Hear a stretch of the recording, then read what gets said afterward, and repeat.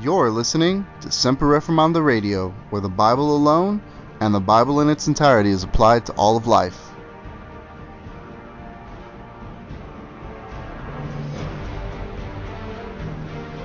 There are many people who do not want to hear the truth because it will shake up the false hope they have that they're going into heaven when indeed they are not.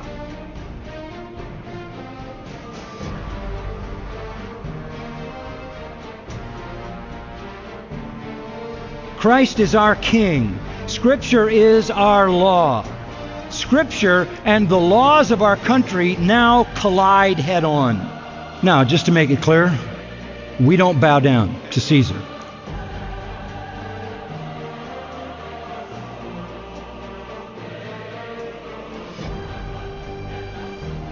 So what does Paul do when he gets his big shot at the Areopagus? Watch him.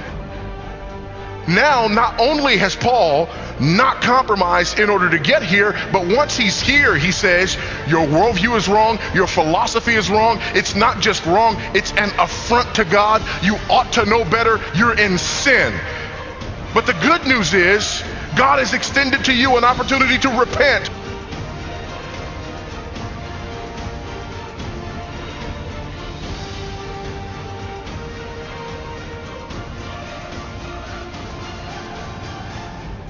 All right, I want to welcome everybody back to another episode of Semper Reformanda Radio. Today we have with us Timothy Kaufman, and we are going to be covering part 2 of our episode on the Roman Catholics and the Mass. And before we get to that, I just want to remind everybody that we are part of the Bible Thumping Wingnut Network.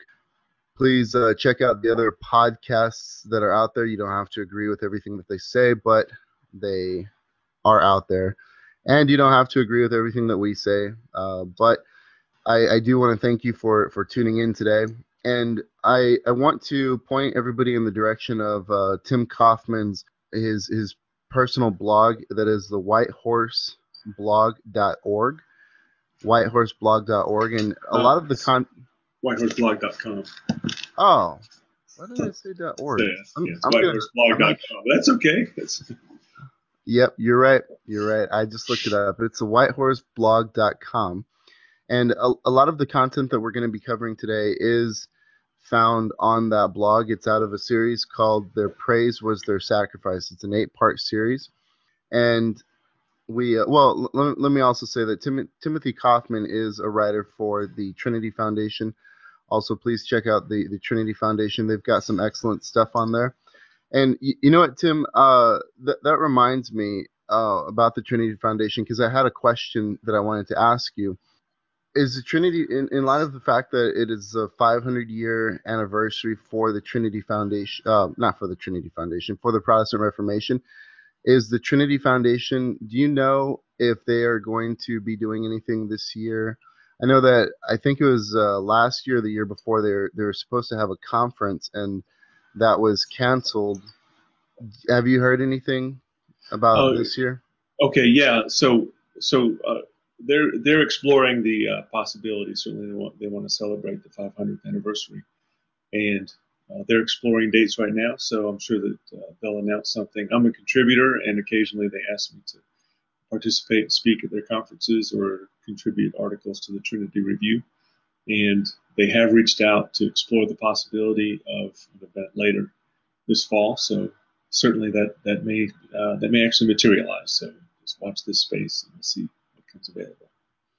All right, excellent. I'm hoping that they do, and I'm not sure if I'm going to be able to attend just because I have 3 small kids, but they always put out excellent content. So the other thing that I wanted to ask Brother Kaufman is, so if you've been following our podcast, you know that I've gotten into some hot water with some family members who are very upset because we've been talking about Roman Catholicism.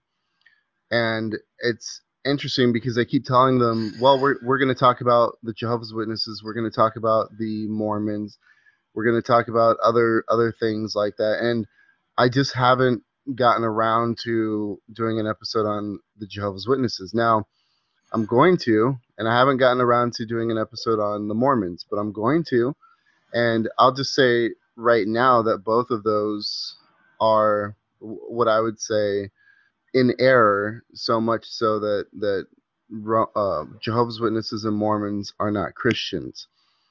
And the so I haven't gotten around to talking about other faiths or other religions, and I'm sort of stuck on the Roman Catholics. We've done most of our stuff is confronting the errors of Roman Catholicism, and so I spoke to two of my family members who were upset. They were very angry with what I was doing, and they both said the same thing. They said, well, you need to stop bashing the Roman Catholics and you need to stop bashing the Roman Catholic Church.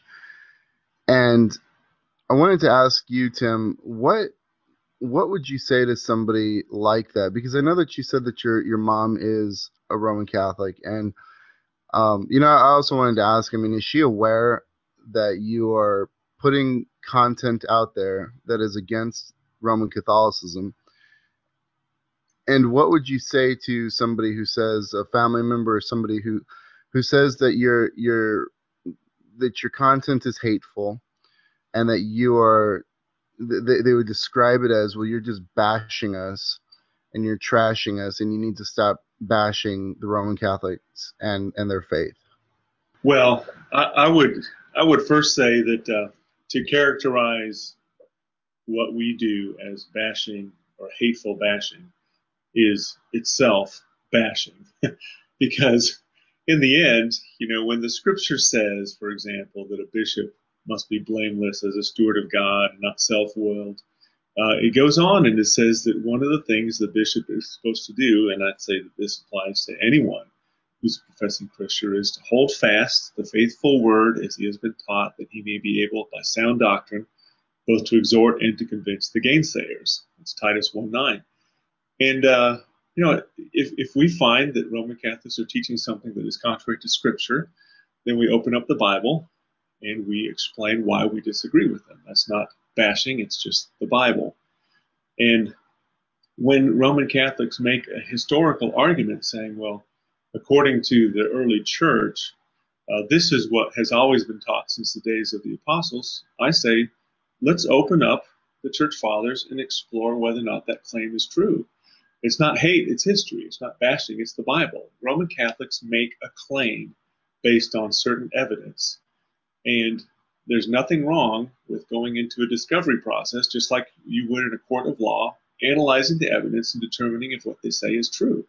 So I simply respond that what Roman Catholics are claiming is not true, and whether it's from the scripture or it's from the Bible or from history.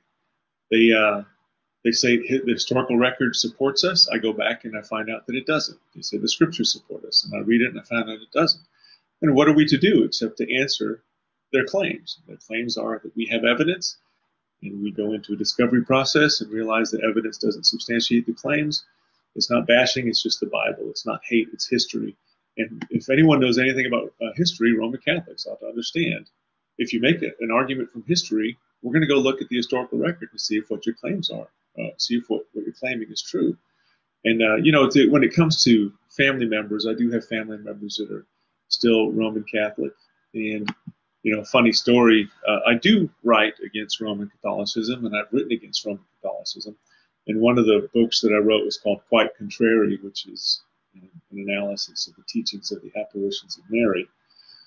And my mother, was discouraged, I think, when I left the Roman Catholic Church, and then even more distraught when I wrote a book against her beloved apparitions, because she was the one who first taught me devotion to the apparitions of Mary.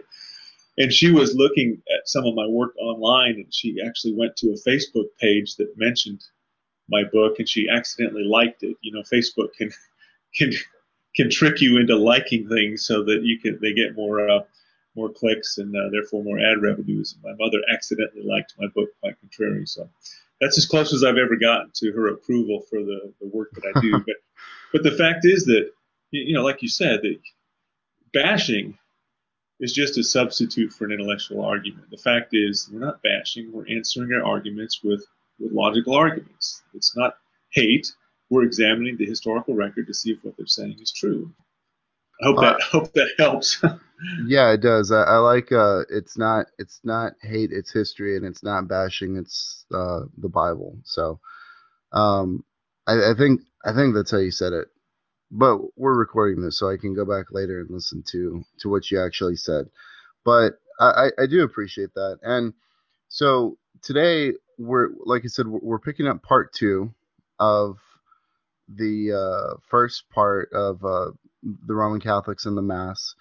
And last time you picked up what was called the Sacrifice Challenge issued by the Roman Catholics, and we talked about Malachi 1 verses 10 through 11, and you basically took the Sacrifice Challenge and met it head on, and you covered three main arguments from the Roman Catholic side, which included Justin Martyr, Irenaeus, and the last person's name is Cyprian. Is it Cyprian? Cyprian of Carthage. Yeah. Cyprian of Carthage. And so today we're wanting to pick up where we left off. And last time you were saying that the basic argument of the Roman Catholic position is that what we have in regards to our church service is a late or 16th century novelty. And they claim historical precedence in the matter, stating that the Mass can go all the way back in church history. And so what you pointed out was that it was a late 4th century novelty that wasn't around in the early church. And I think that you pointed out that the church fathers, the three that I mentioned, that they're cited by the Roman Catholic Church in order to as an evidence for early historical position for this, but they don't support the Roman Catholic position at all. And so, in a sense, the Roman Catholic Church, I mean, they're basically historical revisionists when it comes to this issue, and we want to pick that up again. We want to continue, and I guess are we going to look at other historical figures today? Yes. What we're going to do is we're going to go through basically a survey of the early church all the way through the end of the 4th century to show that what Roman Catholics call the sacrifice of the Mass actually didn't originate until about 382 AD. That is about 300 years after the Apostolic era. And what we find is, if you look at a survey from the 1st century all the way through the latter part of the 4th century, the sacrifice that the church offered was consistent with what the New Testament teaches about the sacrifices of the church. And I'll just to lay the groundwork, and this is a pretty solid foundation to start with, let's just very quickly review what the Bible says about sacrifices that we continue to offer. And if you remember from our first episode, we talked about the fact that the church does continue to offer sacrifices. I think that because our ears are so finely tuned to the finality of sacrifices for sins, that we sometimes forget or overlook what the Bible actually says about the continuation of sacrifices. And so, to just do a quick survey, Romans 12:1. I beseech you, therefore, brethren, by the mercies of God, that you present your bodies a living sacrifice, holy and acceptable unto God, which is your reasonable service. Be not transformed to this world, but be ye transformed by the renewing of your mind, that you may prove what is good and acceptable and perfect will of God. So here we have a sacrifice that has to do with our bodies, a living sacrifice, and a transformed mind that is renewed by the Word of God. You go to Hebrews 13:15 and 16. It says, by him, therefore, let us offer the sacrifice of praise to God continually. That is the fruit of our lips, giving thanks to his name. But to do good and to communicate, forget not, for with such sacrifices God is well pleased. 1 Peter 2:5. Ye also, as lively stones, are built up a spiritual house and holy priesthood to offer up spiritual sacrifices acceptable to God by Jesus Christ. And also this very important one, Philippians 4:18, where Paul has received the provision for his physical needs, and he calls that a sweet sacrifice. He says, Philippians 4:18, but I have all and abound and am full, having received of Epaphroditus the things which were sent from you, an odor of a sweet smell, a sacrifice acceptable and well pleasing to God. And then later in Revelation, we read also about the incense that is offered to God is actually the prayers of the saints. And I mention all this because here we have in the New Testament recommendations and admonition, teaching and instruction that we offer continual sacrifices to God. And those sacrifices are praise, prayer, taking care of each other. The incense is our prayers to God. And it's important for us to see this because if we respond to the Roman Catholic sacrifice challenge by saying that there are no more sacrifices, they'll immediately go to the New Testament and show you all these sacrifices that we continue to offer. And then from there, they'll go to the early church fathers and show that the early church talked an awful lot about offering sacrifices. If we're not equipped from the scriptures and from history to understand what the early church was talking about, we'll fall for the Roman Catholic argument that says, hey, we're offering the sacrifice of the Mass. You guys say there's no more sacrifices. Let's go back to the early church and find out that they were offering sacrifices all the time. And what happens? Otherwise intelligent Protestants fall for the argument and convert to Roman Catholicism and say, wow, I didn't realize how many sacrifices the early church was offering.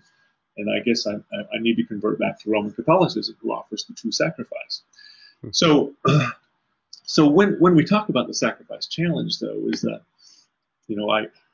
I read about the sacrifice challenge once online where it said, go back and show us what is the sacrifice that was prophesied by Malachi in Malachi chapter 1, verses 10 and 11. And let's read that passage. Now, it's important for us to understand that what does Paul, what does Peter, what did John talk about as sacrifices, oblations, and incense being offered to God? Thanks, praise, prayers, caring for one another, right? So this is incense and sacrifice, right? So let's go back to Malachi 1:11, and it's a prophecy that basically it's a judgment against the sacrifices and incense of the Jews, and a prophecy that one day the Gentiles would offer well-pleasing oblations and sacrifices to God. And this is how it reads. It says, who is there even among you that would shut the doors for naught? Neither do you kindle fire on mine altar for naught. I have no pleasure in you, saith the Lord of hosts, neither will I accept an offering at your hand. For from the rising of the sun even to the going down of the same, my name shall be great among the Gentiles. And in every place incense shall be offered unto my name, and a pure offering. For my name shall be great among the heathen, saith the Lord of hosts. Now, the significance of this to our conversation, especially as we interact with Roman Catholics, is that you read the Dewey Catechism, and this is from 1649, and it essentially throws down the sacrifice challenge. It says, is the Blessed Eucharist a sacrifice? And when we talk about the Eucharist being a sacrifice, as we mentioned in our first episode, in Roman Catholicism, they teach that the bread and wine are transubstantiated into the body and blood of Christ, and then sacrificed to God in fulfillment of Malachi 1, verses 10 to 11. So go ahead. Yeah, I just had a question. If you could clarify, because I realized after listening to the first episode that you and I are both familiar with the terms. Can you just, for our listeners, can you just explain what the Eucharist is? We use that term, and it came to my understanding that there were some people who didn't understand what the Eucharist is. Okay, that's a great question, and it's interesting that you asked that because I remember I was Roman Catholic even as I was beginning to attend a Protestant church, and for a long time I kept on referring to communion as the Eucharist because that's just how I was brought up. But let's just understand that Eucharist is actually a transliteration of the Greek word Eucharistio, which means thanks or thanksgiving. So when we talk about the Eucharist, it's actually a term that means thanksgiving. And when you read what the Scripture says about offering a sacrifice of thanksgiving and praise, the early church did refer to the bread and wine. They would sometimes refer to that as the Eucharist, and sometimes they would refer to the thanksgiving itself as the Eucharist. It's very interesting to ask the question, because when we get further through the survey that we're going to conduct later in the episode, we'll find that when the early church refers to the bread and wine as the Eucharist, it is offered to men. When they refer to the thanksgiving and praise and prayer as the Eucharist, it is offered to God. It's important to make that distinction because the Roman Catholic Mass is the sacrifice of the Mass, is what they call the Eucharist, which is what we call the Lord's Supper or communion. And when we get together to celebrate the Lord's Supper, we thank God for all that He's done for us. We bless the bread and wine, and we tell everybody there that these are symbols to represent Christ's flesh slain for us, Christ's blood shed for us, and we're reminded that as we partake of it, we are to contemplate the great sacrifice that Jesus made in our place. And that's what, when Jesus instituted the Lord's Supper, it was called anamnesis. And you know what amnesia is? It's forgetfulness. Well, anamnesia is the opposite of forgetfulness. It's remembrance. He said, do this so that you don't forget what I've done for you. And we call it the Lord's Supper, and what Roman Catholics call it is the Eucharist, or the sacrifice of the Mass. I will say that the early church did refer to it as Eucharist, but they referred to it in very precise terms. And as we go through and we read what the early church taught about the Lord's Supper, or the Eucharist, or the getting together to eat bread and wine to remember what Christ has done for us, they were very clear in what exactly it was that was being sacrificed. And it's very important because when we read in the Dewey Catechism that says, is the Blessed Eucharist a sacrifice? The question is intended to teach Roman Catholics that yes, the Lord's Supper is a sacrifice in which we turn the bread and the wine into the body and blood of Christ, sacrifice it to God for sins. And the answer to this question in the Dewey Catechism, is the Blessed Eucharist a sacrifice? The answer is, it is a clean oblation which the prophet Malachi foretold. All the holy popes and fathers and councils of the primitive ages teach that the Mass is the self-same sacrifice of bread and wine that had been instituted by our Savior.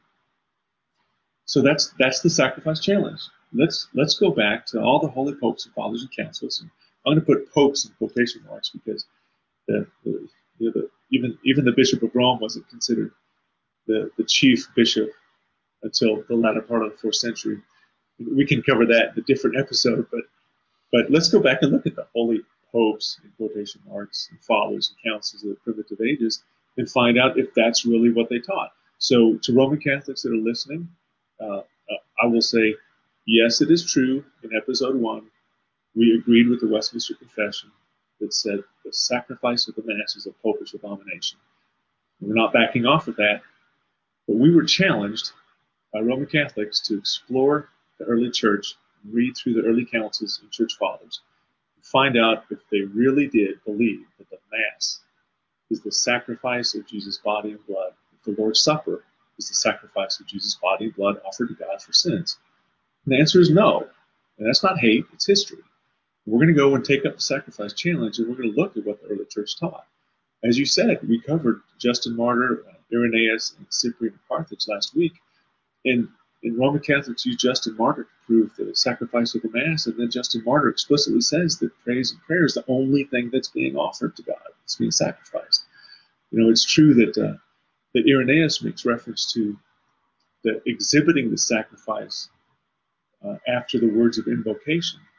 And that is the words of invocation in Roman Catholicism is when we invoke the Holy Spirit and call the bread and wine the body and blood of Christ. Roman Catholics say that's the moment when the bread and wine turn into the body and blood of Christ, at which point Irenaeus says that the sacrifice of Christ is exhibited to the flock, which is what I described earlier, what we do as Protestants. We say, hey, we thank God, and then at a certain point in the service, the bread and wine are they're symbols to represent something Christ did for us, and we see it and we're to contemplate what Christ did. The problem with Irenaeus is that he says that the sacrifice of the new covenant is over before they ever invoke the Holy Spirit, which means that the transubstantiated, from the Roman Catholic view, the transubstantiated bread and wine, as they would say, isn't transubstantiated until after he'd already offered the sacrifice of the new covenant in accordance with Malachi 1, 10, and 11, which meant Irenaeus didn't support the Mass either. And then we get to Cyprian of Carthage, people can go back and listen to the first episode, but Cyprian of Carthage explicitly states that Jesus could not offer his blood to his disciples until after he had first been trampled down, which is a reference to the cross, not the night before. And so those three, even though they're used to advance the belief in the sacrifice of the Mass in the early ages, they don't support it, because if you go back through and read, so, even when Cyprian of Carthage was talking about Malachi 1, 10, and 11, he left out anything about the Lord's Supper. He just talked about it as being praise and thanksgiving. And the same goes with Justin Martyr. Same thing goes with Irenaeus. And what we want to do today is, having deconstructed the three big ones that Roman Catholics use, I want to just walk us through a survey from the first century all the way to the end of the fourth. And we're going to get to a point where we can say, this moment is when the Roman Catholic sacrifice of the Mass began, and it's 300 years too late to be apostolic. And that's what we want to cover today. And you know what? It's not hate, it's just history. And Roman Catholics can just deal with history, because that's what we're talking about. And I appreciate the clarity with which you're speaking, because you said that we agree with the Westminster Confession of Faith, and we do, that this is a holy abomination. And I'm just thinking about that. That, I think, really upsets people, because people want to have this attitude of, well, that's what you believe and I believe this, and both are right, or but that's not the position that we're taking. We're taking the position that that the Mass really is an abomination. And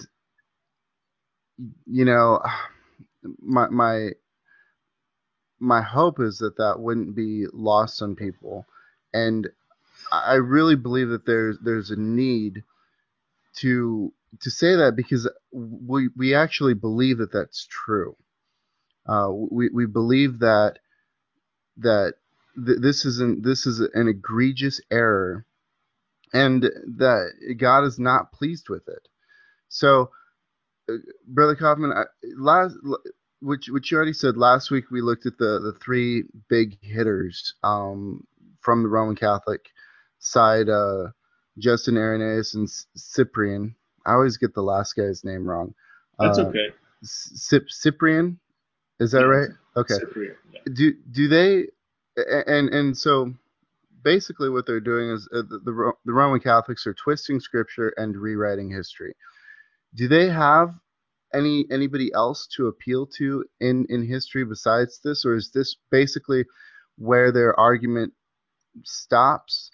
And I know that we're going to take the argument further. Like you said, we're going to go through the church history to substantiate even further our claims. But have you? And the other thing is, you said something about, you saw online somebody say something about the sacrifice challenge. Have you engaged anybody on this issue, and any Roman Catholics on this issue online? Or are there other historical figures that they actually appeal to, or are the ones that we're going to talk about today? Well, I'll say this, that the sacrifice challenge, as I found it, was from a webpage that had long since expired, and so I don't even know who the author is. I think I saw it was the Roman Catholics Apologetics Ministry, and I think the sacrifice challenge, as I found it, was from an expired webpage. But it just basically said, here's your challenge, go do this. go find out. And the intent, of course, for us to go back to the early church and find out they were offering sacrifices all the time. Yeah, and so you did that. You took up the challenge and you did that. I mean, that's pretty impressive.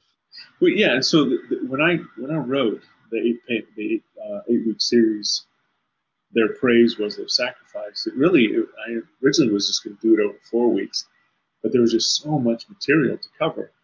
And what I found is that when Roman Catholics arrive at the mention of a sacrifice, they simply assume that it's the sacrifice of the Mass, and then they move on to the next piece of evidence without stopping to explore the context, or in some cases to explore the writing style of the author, or to examine what's actually being said in the passage when it says that the sacrifice, uh, when it refers to a sacrifice, and particularly when it says that Jesus instituted the sacrifice of the new covenant at the Last Supper.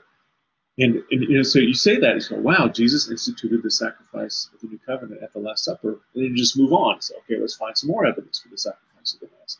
But if you stop to read, you find out that the sacrifice they were saying Jesus instituted at the Last Supper was when he gave thanks to his Father.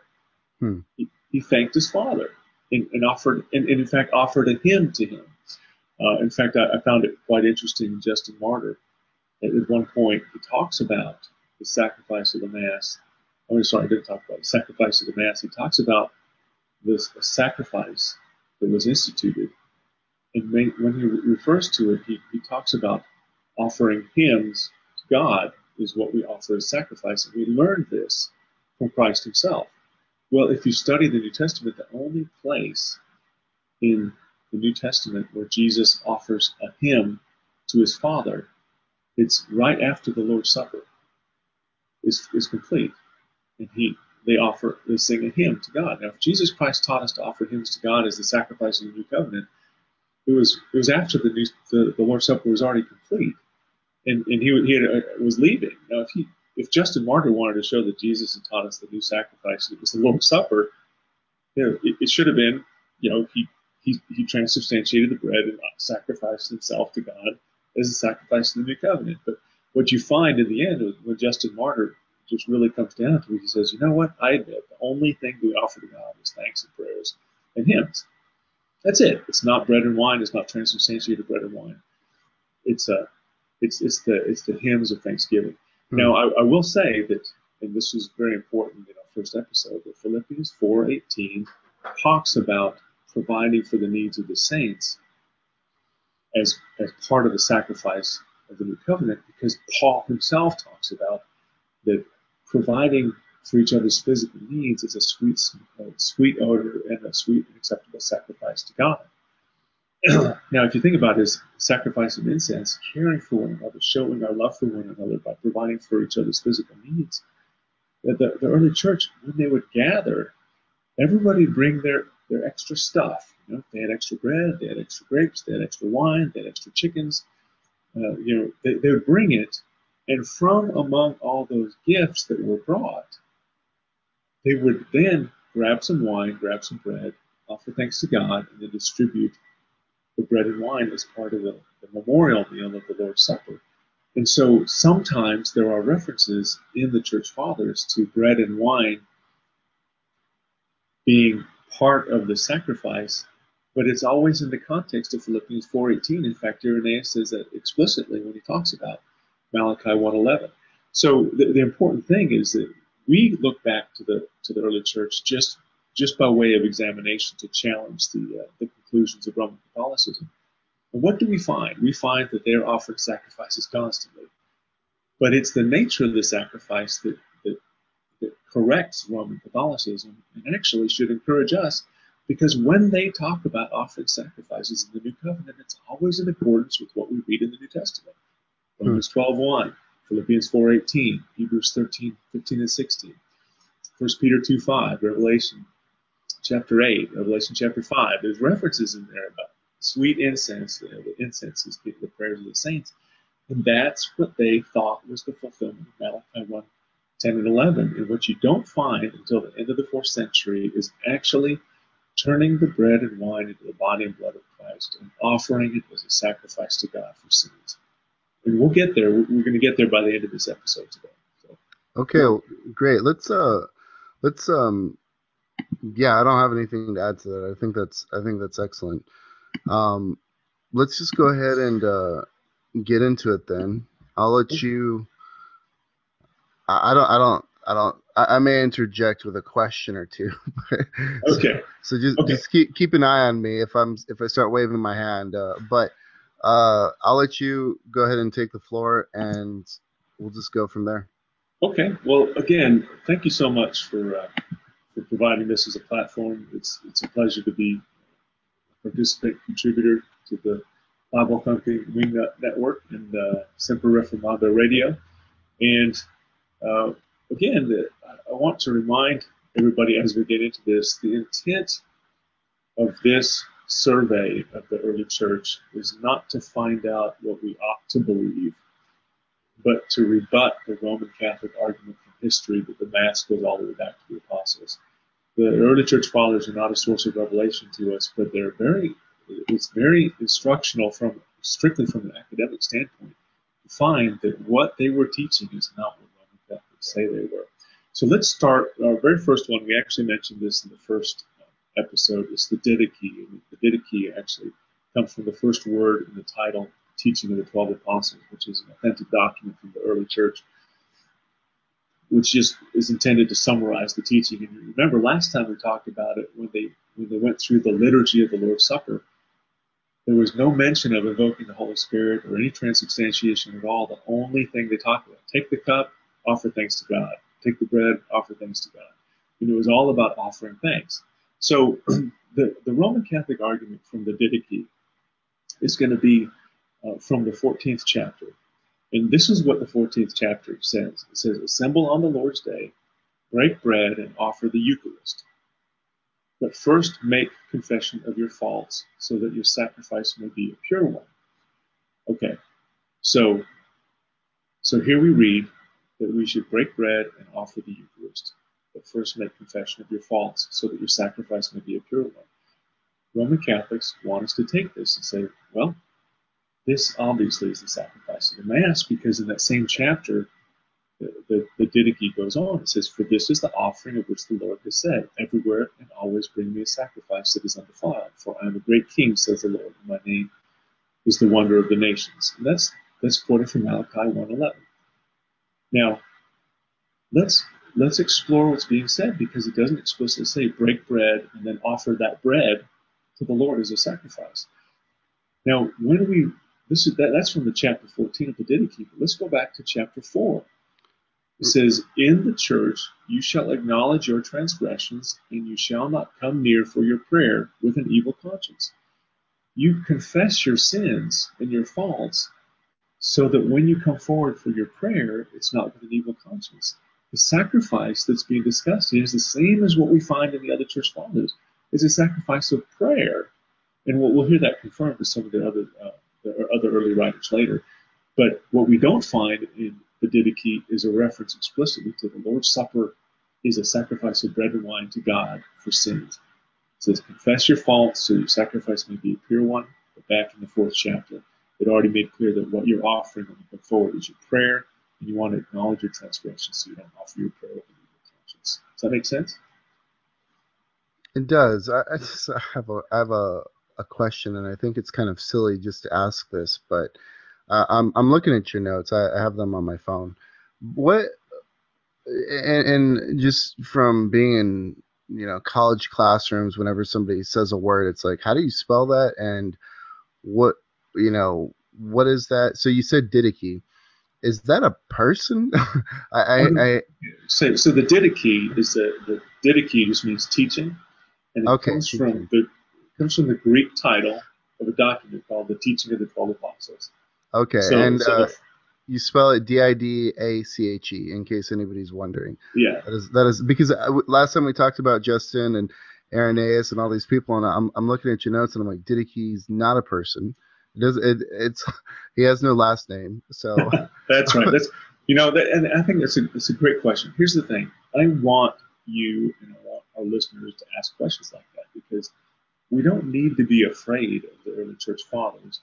that, again, Scripture is the sole source of our revelation. All we find in the early church is that they believe the same thing that we do. That when it comes to how you celebrate the Lord's Supper, the bread and the wine were a figure or a symbol of Christ's body and blood. The sacrifice was not the bread and wine of the body and blood of Christ, but actually praise, thanksgiving, and prayer. In fact, what Roman Catholics typically do is that they walk in and say, we pretty much own the early church, and Protestants will sometimes answer as if church history starts in the 16th century. But let's go back to where it actually started, and let's read what the early church was doing. And what we find is that they were acting like Protestants. I mean, we can cover this in other episodes.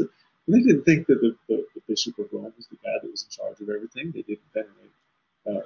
They didn't bow down to or venerate relics. They didn't offer the sacrifice of the Mass. They thought that Mary was sinful. They didn't pray for the dead.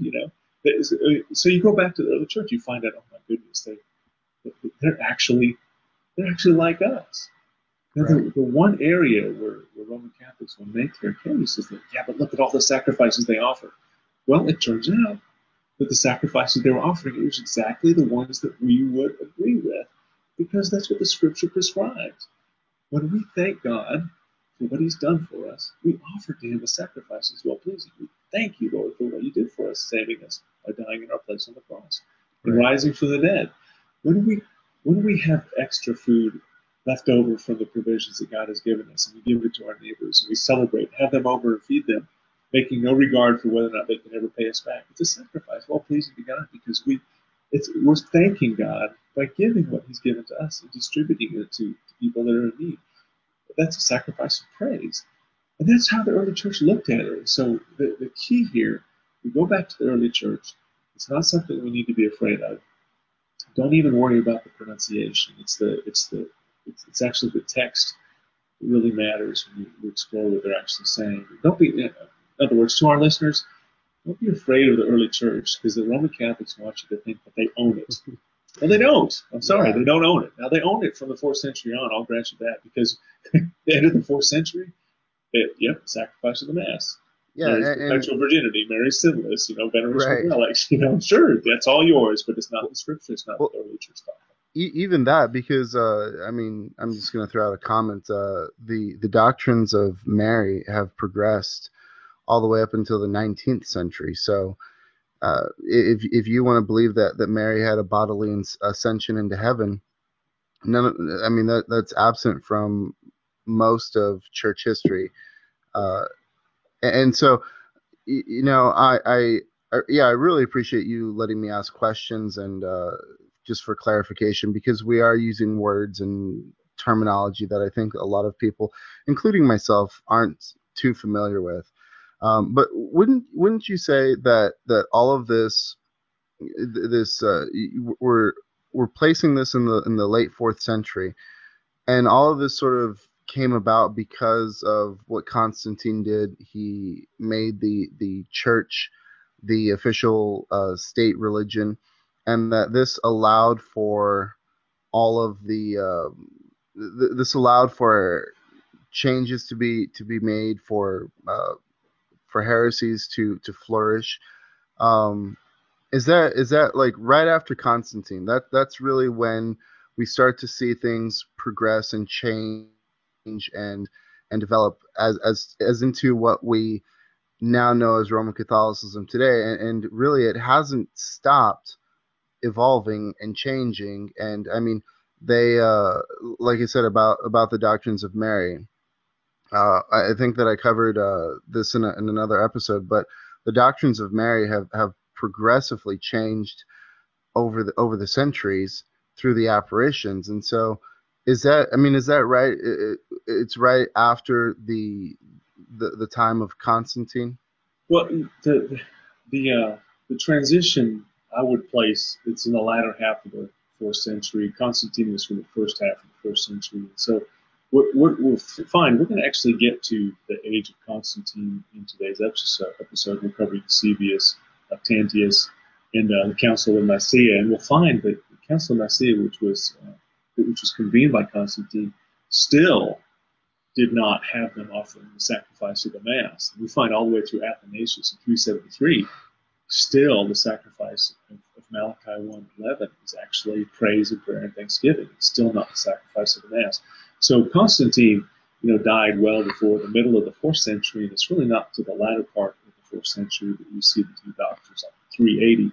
So although I would say that, of course, what Constantine did laid the groundwork, and what we could explore in another episode, in fact, how he actually conscripted bishops of the different cities to serve as his adjudicators of civil and ecclesiastical disputes. But every bishop in every province was allowed to do that. Every bishop in every diocese was allowed to do that, and from there would take cases to his court. But that led to a position where bishops ended up hearing arguments, and that led to an elevation of bishops. And by the latter part of the 4th century, the bishops, particularly the metropolitan bishops, which would be the chief bishop of any diocese, ended up having so much power and influence that I would say, yes, some of what Constantine did led to it, but I'd say the transition point is still latter part of the 4th century, not necessarily Constantine, which was at the beginning of the 4th century. Right. Okay. Thanks for that. Let's okay, then I'll let you continue with where you were at. Well, so we covered the Didache, and just to make you feel better, when I first started studying this years ago, I thought this was the Didache, and I called it the Didache when I was talking to people, and but then I found out the actual pronunciation. Heck, I may not even be doing it right, so I still may not be doing it right. But the key is that this is what the argument they make as well. There's a reference to sacrifice in the Eucharist. It must be a reference to the sacrifice of the Mass. And you find out that it was actually being offered as prayer. Okay, so let's move forward with Clement. And I call him Pope Clement in quotation marks because Roman Catholics call him Pope, but he was the Bishop of Rome, and he wrote a letter to the Corinthians. And this is about 99 AD. So the Roman Catholic argument goes like this. This is from chapter 44, verses 4 to 5 of Clement's letter to the Corinthians. And actually, I think he died in 99 AD, but the letter was probably from about 80, like the 8th decade of the 1st century. And it says, our sin will not be small if we eject from the episcopate those who have blamelessly and holily offered sacrifices. Now, the context here is that the Corinthians had kicked out a bishop and some presbyters, actually kicked out some presbyters, and Clement is writing to them saying that you shouldn't do that. They have been blameless in what they've been doing. Now, the Roman Catholic argument is that they have blamelessly and holily offered the sacrifices of the episcopate. So now, that's the first point I want to make is that it's not actually what the original text says. It says, our sin will not be small if we eject from the episcopate those who have blamelessly and holily brought forward the gifts. Now, the word for gifts here is the same one that's used in Luke 21, 1-4, with the widow's mite. And what's being mentioned here is the gifts for the poor. And keep in mind that in Philippians 4:18, taking care of the poor is called a well-pleasing sacrifice. And all that's being said here is that you can't kick out guys from the bishop, men from the bishop as presbyters or from the episcopate who have done a good job and they haven't been unfaithful in the administration of the gifts that are brought for the poor. And the context is that they've been faithful in the collection for the poor without defrauding anyone. And I'll just, for example, Acts 20 verse 33, where Paul is talking to the elders of Ephesus at Miletus, and he said, I've coveted no man's silver or gold or apparel. Or 2 Corinthians 12:17, did I make gain of you by any of them who I sent to you? I didn't get rich from you guys, and I haven't defrauded you. And that's the context of Clement's letter to the Corinthians. It's not talking about, hey, you can't kick out guys who've been offering the sacrifice of the Mass. It's just talking about you can't kick out these guys who've been blameless in their administration of their gifts. And that's really what it says in the original text. The second thing is that when Clement actually speaks of a sacrifice, he speaks of a sacrifice of praise. This also is from the same letter. It's chapter 50. He says, the Lord, brethren, stands in need of nothing, and he desires nothing from anyone except that confession be made to him. For, says the elect David, I will confess it to the Lord, and that will please him more than a young bullock that is but horns and a hoof. Let the poor see it and be glad. And again, he says, offer to God the sacrifice of praise and pay your own vows to the Most High. And call upon me in your day of trouble. I will deliver you, and you shall glorify me. For the sacrifice of God is a broken spirit. So when Clement actually speaks of a sacrifice, what does he talk about? Praise, contrition, a broken spirit. When he talks about kicking out elders who have been blameless in their duties, he's talking about bringing forward the gifts and not defrauding anybody. We still don't have a sacrifice of the Mass. So let's move on to Ignatius of Antioch. He died around 107 AD, so his letters can be dated around that time. And I want to spend a little bit more time with Ignatius of Antioch because Catholics rely so heavily on him. And I want to give you an example. When Ignatius was speaking of heretics who denied that Jesus came in the flesh, suffered in the flesh, and rose again bodily and ascended bodily to heaven, he wrote of them, they abstain from the Eucharist and from prayer because they confess not the Eucharist to be the flesh of our Savior Jesus Christ, which suffered for our sins and which the Father of his goodness raised up again. Okay, so that's to the Smyrnaeans, chapter 7. It's basically writing to the saints at Smyrna, the same place that Polycarp was from. He was the bishop there. So I've written about this, and I would encourage people who want to explore Ignatius a little bit further. The Roman Catholics put that forward and say, well, obviously Ignatius believed in transubstantiation because he's criticizing the heretics who don't believe that the Eucharist is the flesh of Jesus Christ. But I want to encourage people to explore Ignatius, and it's an article I wrote called Eating Ignatius, and it's intentionally metaphorical because Ignatius was extremely flowery in his language, and he spoke in metaphors even when the metaphors just made his language even more confusing.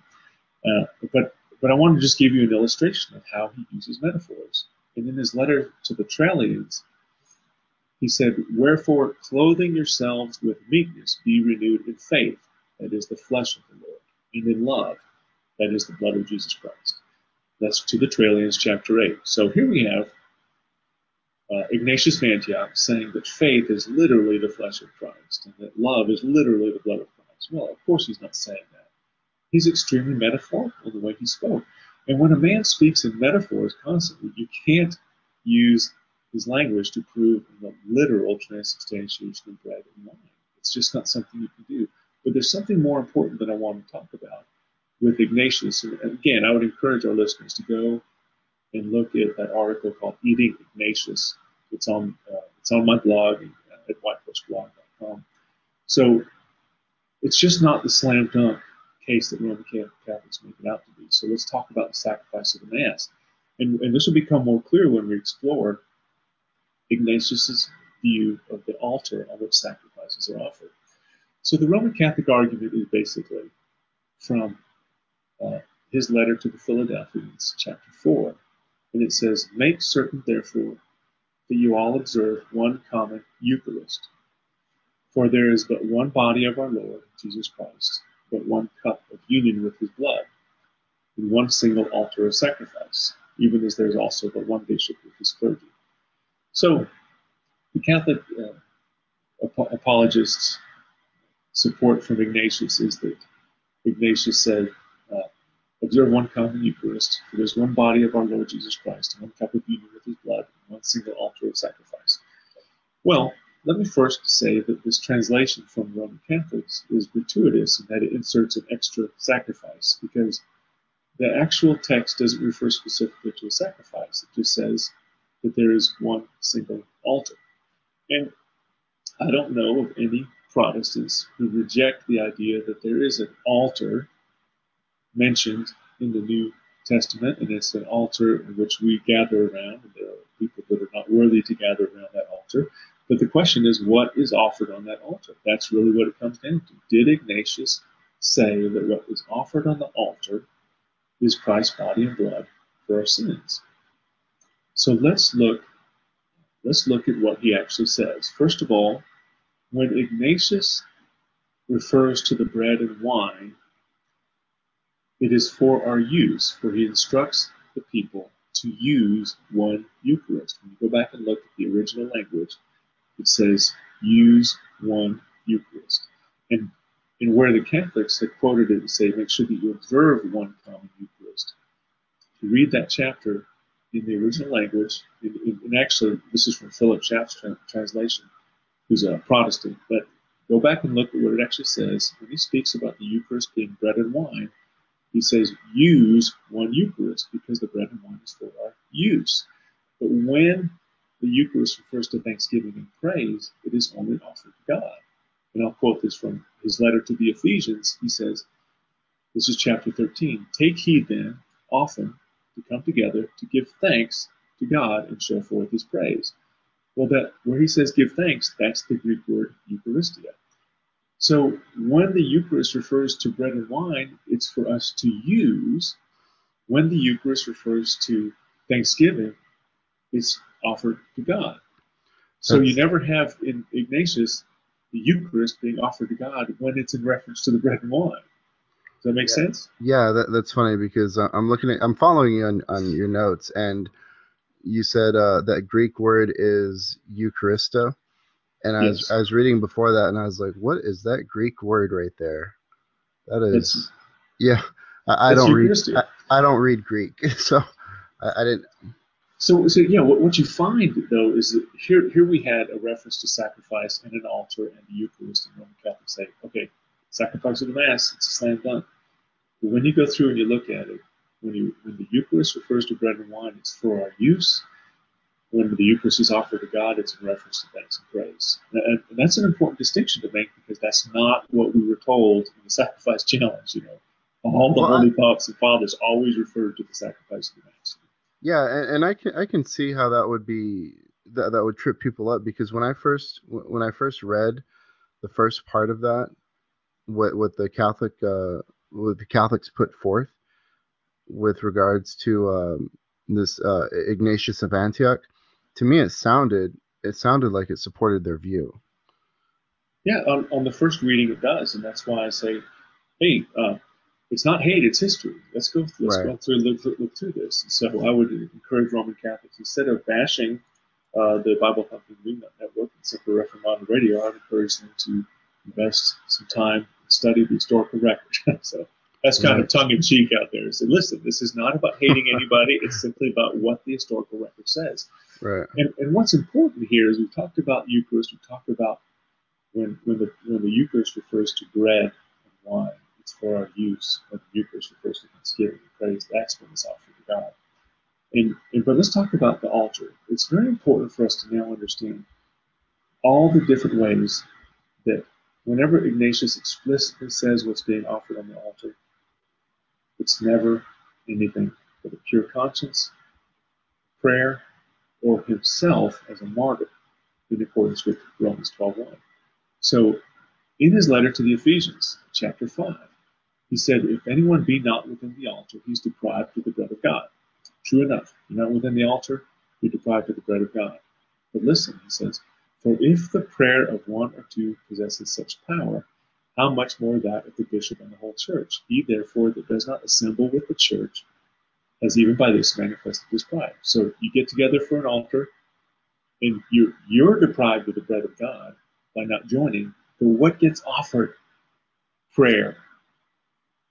And the prayer of the church is what gets altered in that context. It doesn't say that the bread is being altered. If you don't come to the altar, you're deprived of the bread of God. But what you don't offer, what you also don't participate in, is the actual offering of prayer to God. So here we have a reference to an altar. What's being offered is prayer. So let's go to Ignatius of Antioch, his letter to the Magnesians, chapter 7.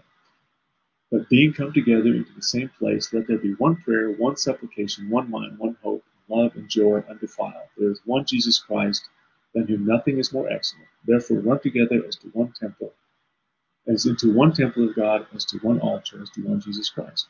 So what is it? What was his admonition?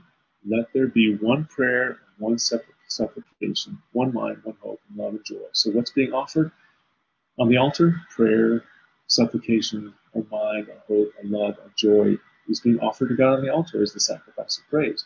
So in his letter to the Trallians, chapter 7, he that is within the altar is pure, but he that is without is not pure. That is, he who does anything apart from the bishop and the presbytery and deacons, such a man is not pure in his conscience. So here we are, have What's being offered when we talk about an altar in Ignatius? Prayer, supplication, praise, a pure conscience. In one mind, one hope, the unity of the church is being offered to God as a sacrifice of praise, right? So these are all the references. That's it. But listen, all the references to altar except one last one in his letter to the Romans. He says, "Pray then, do not seek to confer any greater favor upon me than that I be sacrificed to God while the altar is still prepared." This is Ignatius. These are all the references to Ignatius where it's clear what's being offered. And so we have to go to Ignatius, not to Rome. We have to go to Antioch and find out what did Ignatius mean. And in the context of his letters, what gets offered on the altar when the church comes together is prayer, supplication, praise, or in his case, himself as a martyr. But what you don't have is bread being transubstantiated and then offered to God as a sacrifice. So there's a lot more to be said about Ignatius, and again, I would encourage people to go to the blog and read. Eating Ignatius would be a good place to start. But he's also mentioned a lot of this that I just covered is mentioned in our series, their praise with their sacrifice. But here I wanted to move on to Hippolytus because we've covered Justin Martyr.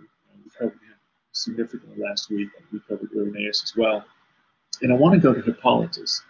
But first, let me ask: are you tracking with me so far? Yeah, I definitely am. I saw that in your notes you have Justin Martyr and Irenaeus, but we did cover those last time. So Hippolytus is now we're moving on to the 235 AD. Yes. So he was a bishop in the provinces that were near Rome. He wasn't a bishop of Rome. Okay. But this is from something. It was actually from Hippolytus' era. There are some that say that this is from Hippolytus himself, and others that say it's not. But it's not. The genuineness isn't questioned. The question is, was it really from Hippolytus?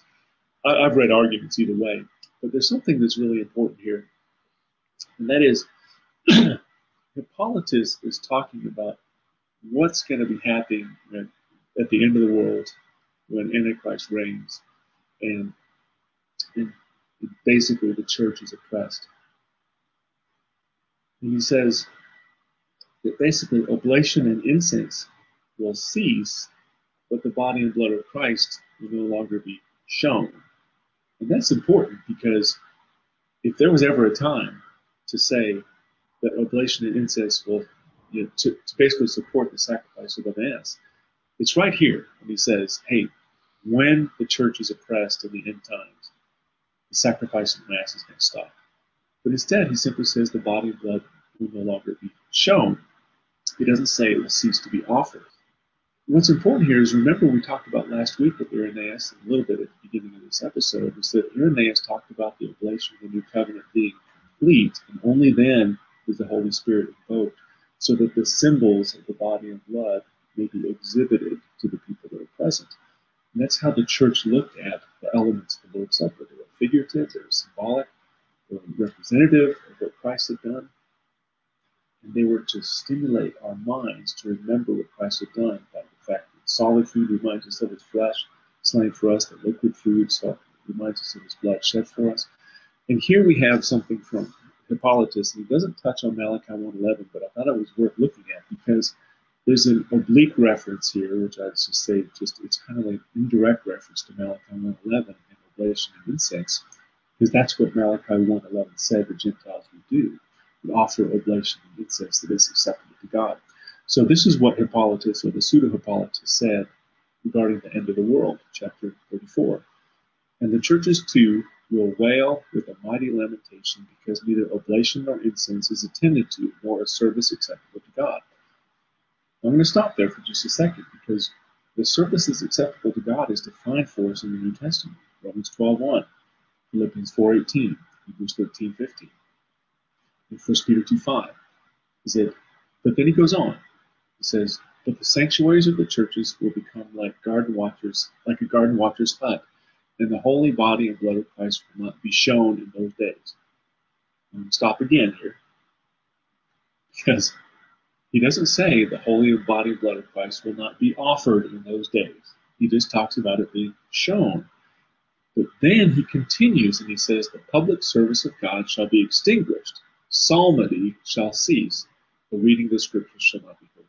So the public service of God is the acceptable sacrifice to God, which the public service is psalmody. But that's a reference to psalms and singing and praise.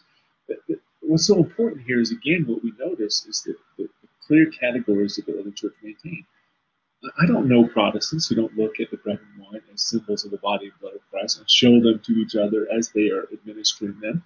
And I even know Protestants who say this is the body and blood of Christ when they administer it, because they have already, everybody knows that we're talking symbolically, it represents. It's a figure of his body and blood. But what's important here for this pseudo-Hippolytus, or Hippolytus, depending on which way you go on that, is it doesn't say that holy body and blood will cease to be offered in those days. It says just it will not be shown. In psalmody is the public service of God that he referred to at the beginning when he said, neither oblation nor incense is attended to, nor a service acceptable to God. It's the singing and the praise that is the sacrifice, while the body and blood of Christ and its symbolic elements, as he indicated in fragment 37, there was symbolic. They will no longer be exhibited or shown. So actually I actually referred to Irenaeus, who is in fragment 37, talked about exhibiting the sacrifice instead of offering it. And here we have Hippolytus making similar reference to that, as the holy body and blood of Christ are exhibited, but not offered. So we'll move forward to Tertullian, and that's in 240 AD. And he died in 240 AD, and that gives us some context for the time frame. And just very quickly, I just want to cover this. When he was talking about Malachi 1, verses 10 to 11, he said, in every place sacrifice shall be offered unto my name, and a pure offering, such as the ascription of glory and blessing and praise and hymns. And again, in Against Marcion, book 4, chapter 1, and in every place a sacrifice is offered unto my name, even a pure offering, meaning simple prayer from a pure conscience.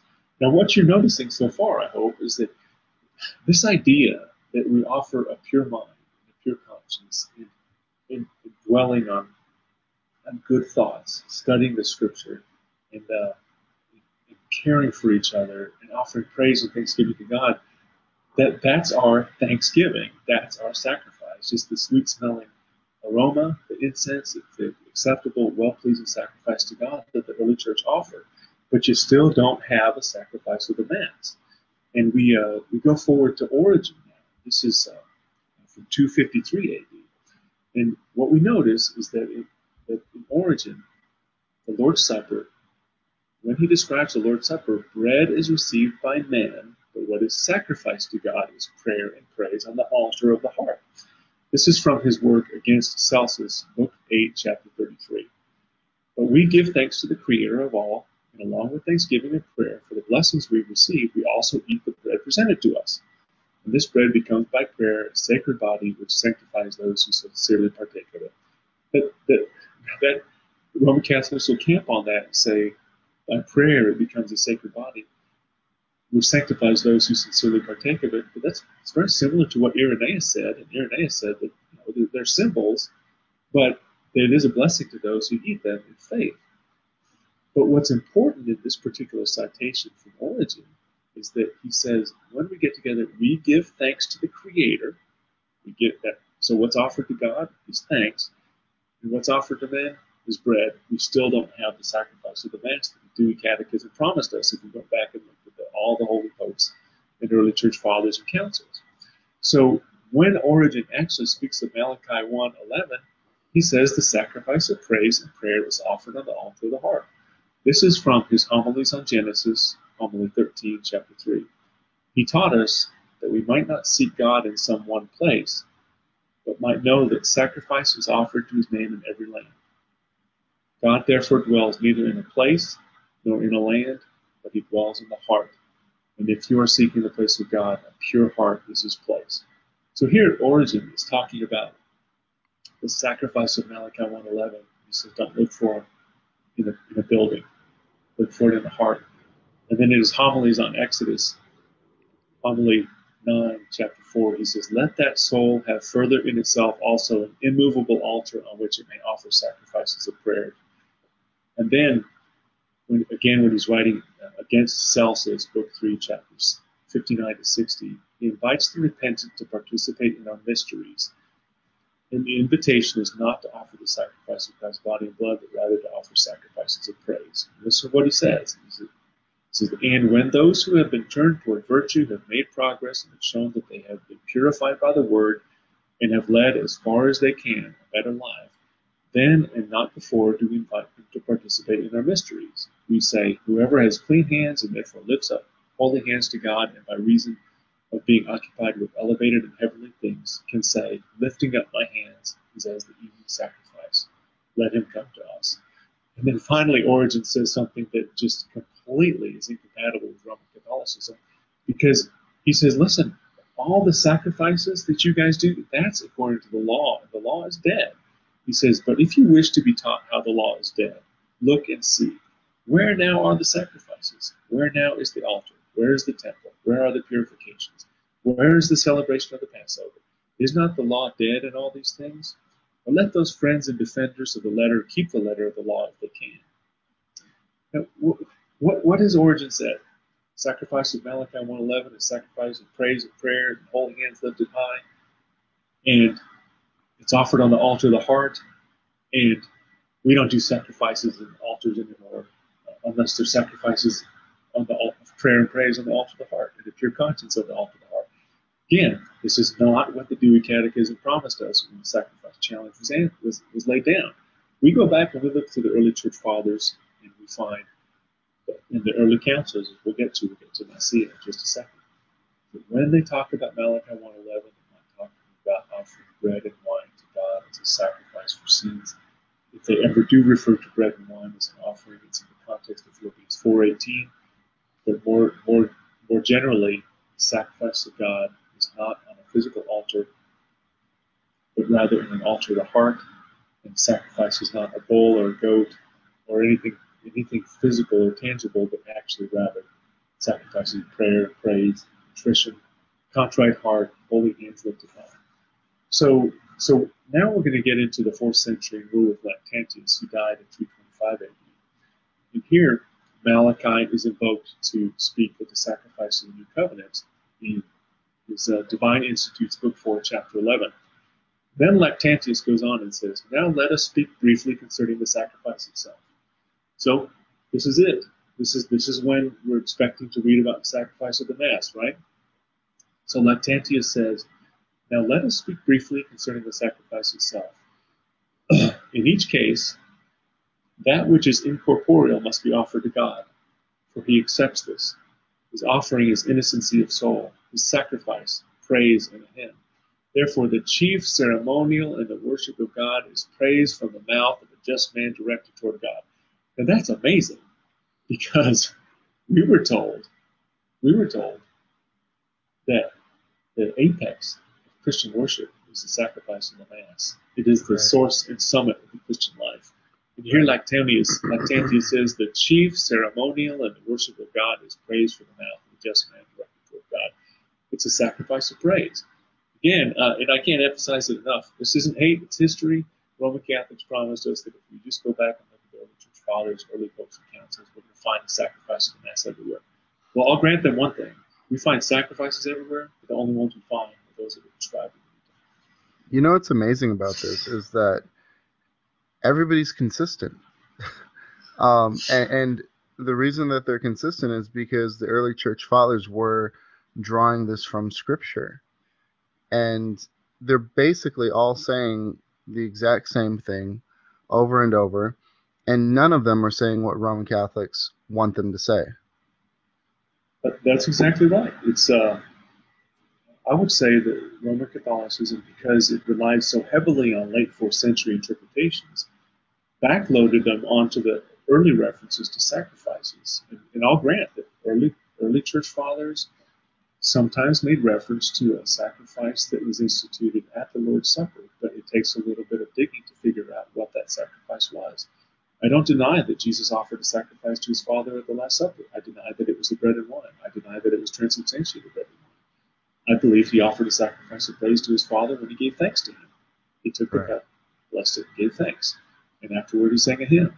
It turns out the early church agreed with that. that the hymns, the praise, and the thanksgiving is what is offered to God.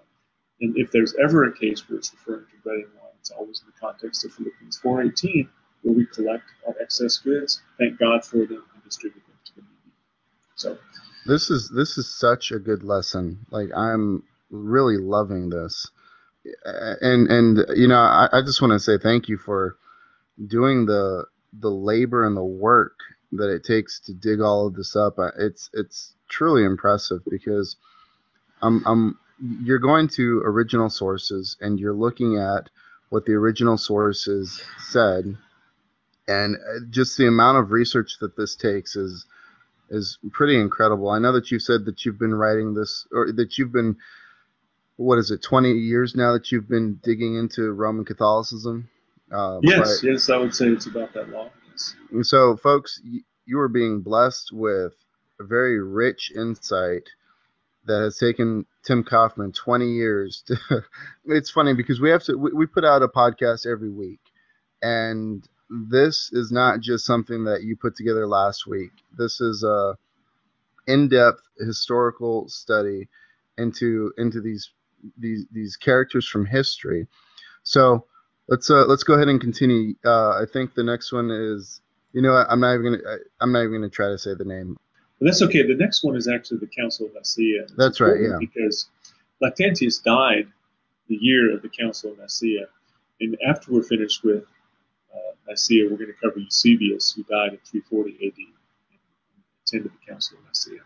Okay. And it's important because Roman Catholics will point to the Council of Nicaea and say, look, sacrifice of the Mass. So and this is why it's important to notice how strictly the early church maintained its categories. Like I said, all the way back to Ignatius of Antioch. When the Eucharist refers to bread and wine, it's offered to men.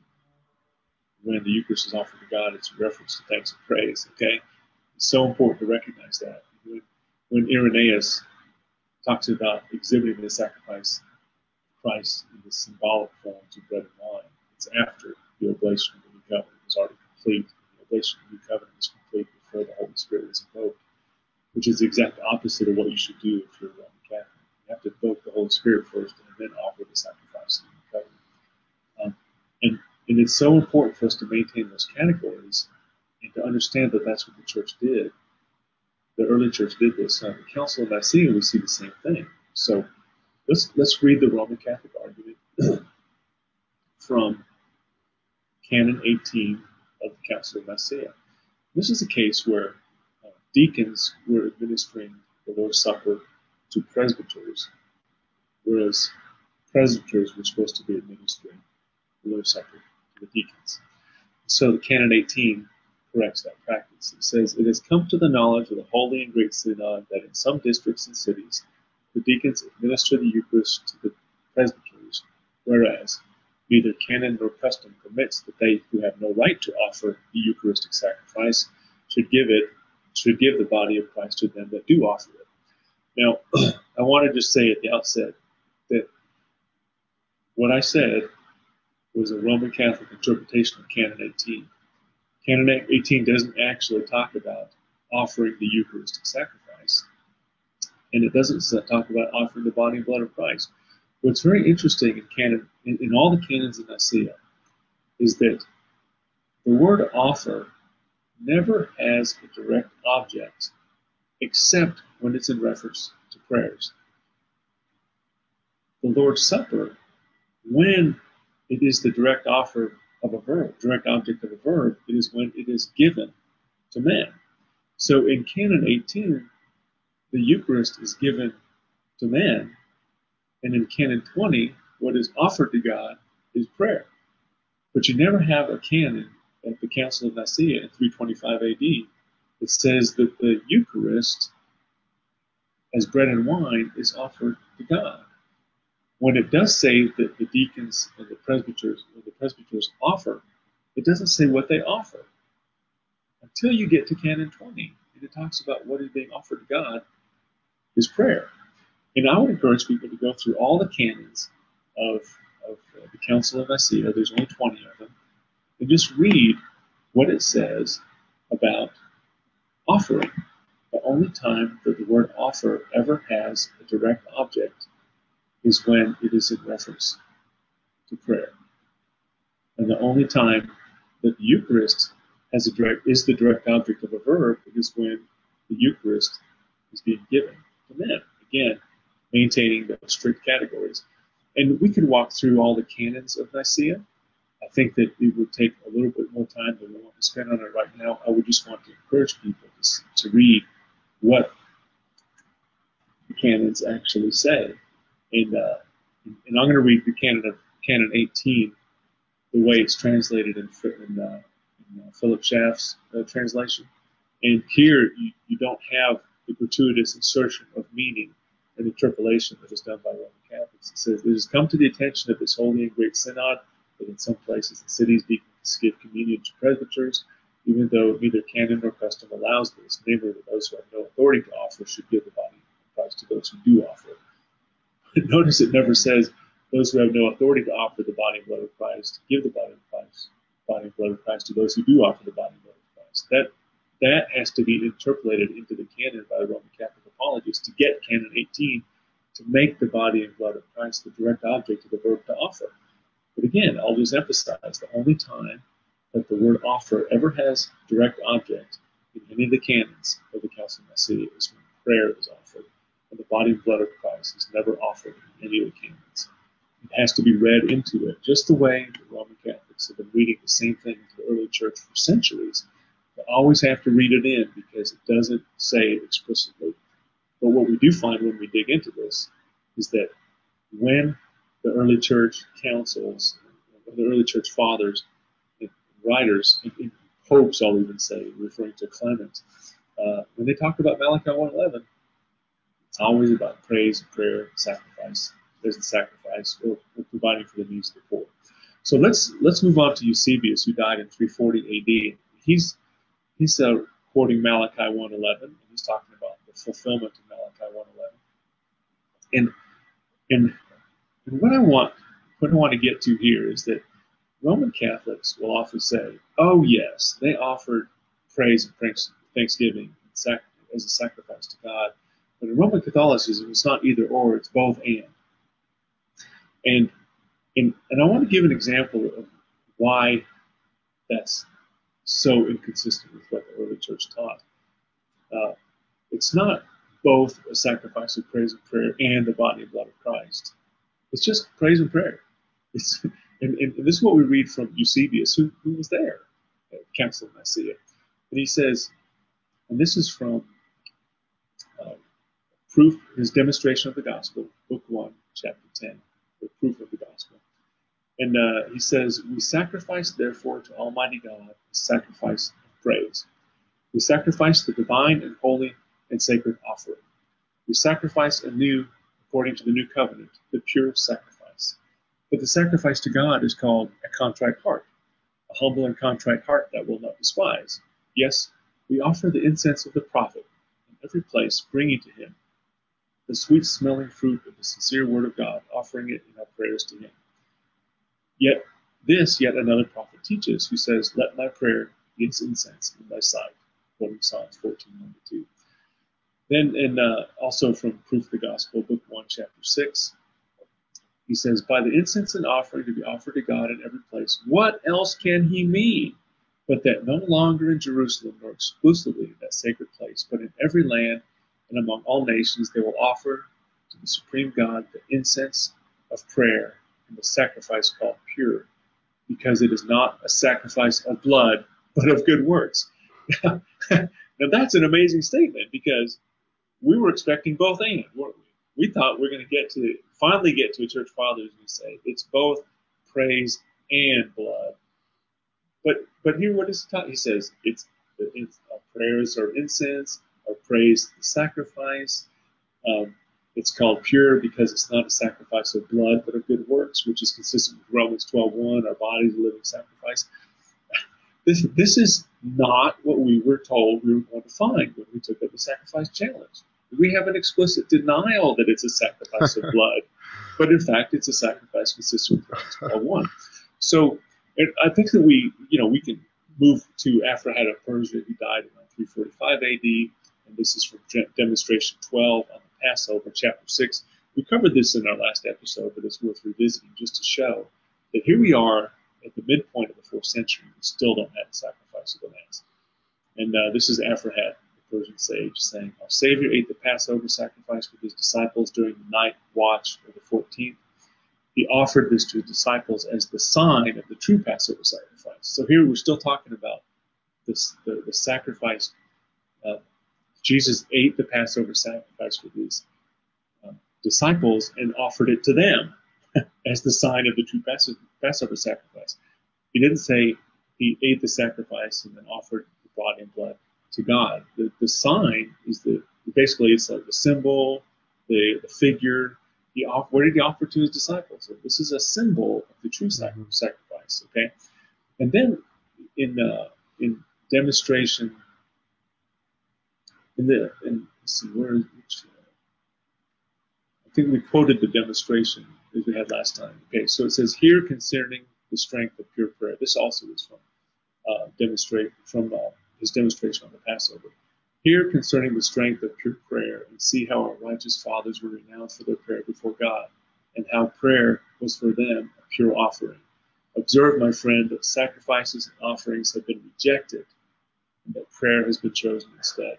So notice here in Aphrahat, the Persian sage, mid-4th century, about 345 AD, he says, offerings and sacrifices have been rejected, and prayer has been chosen instead.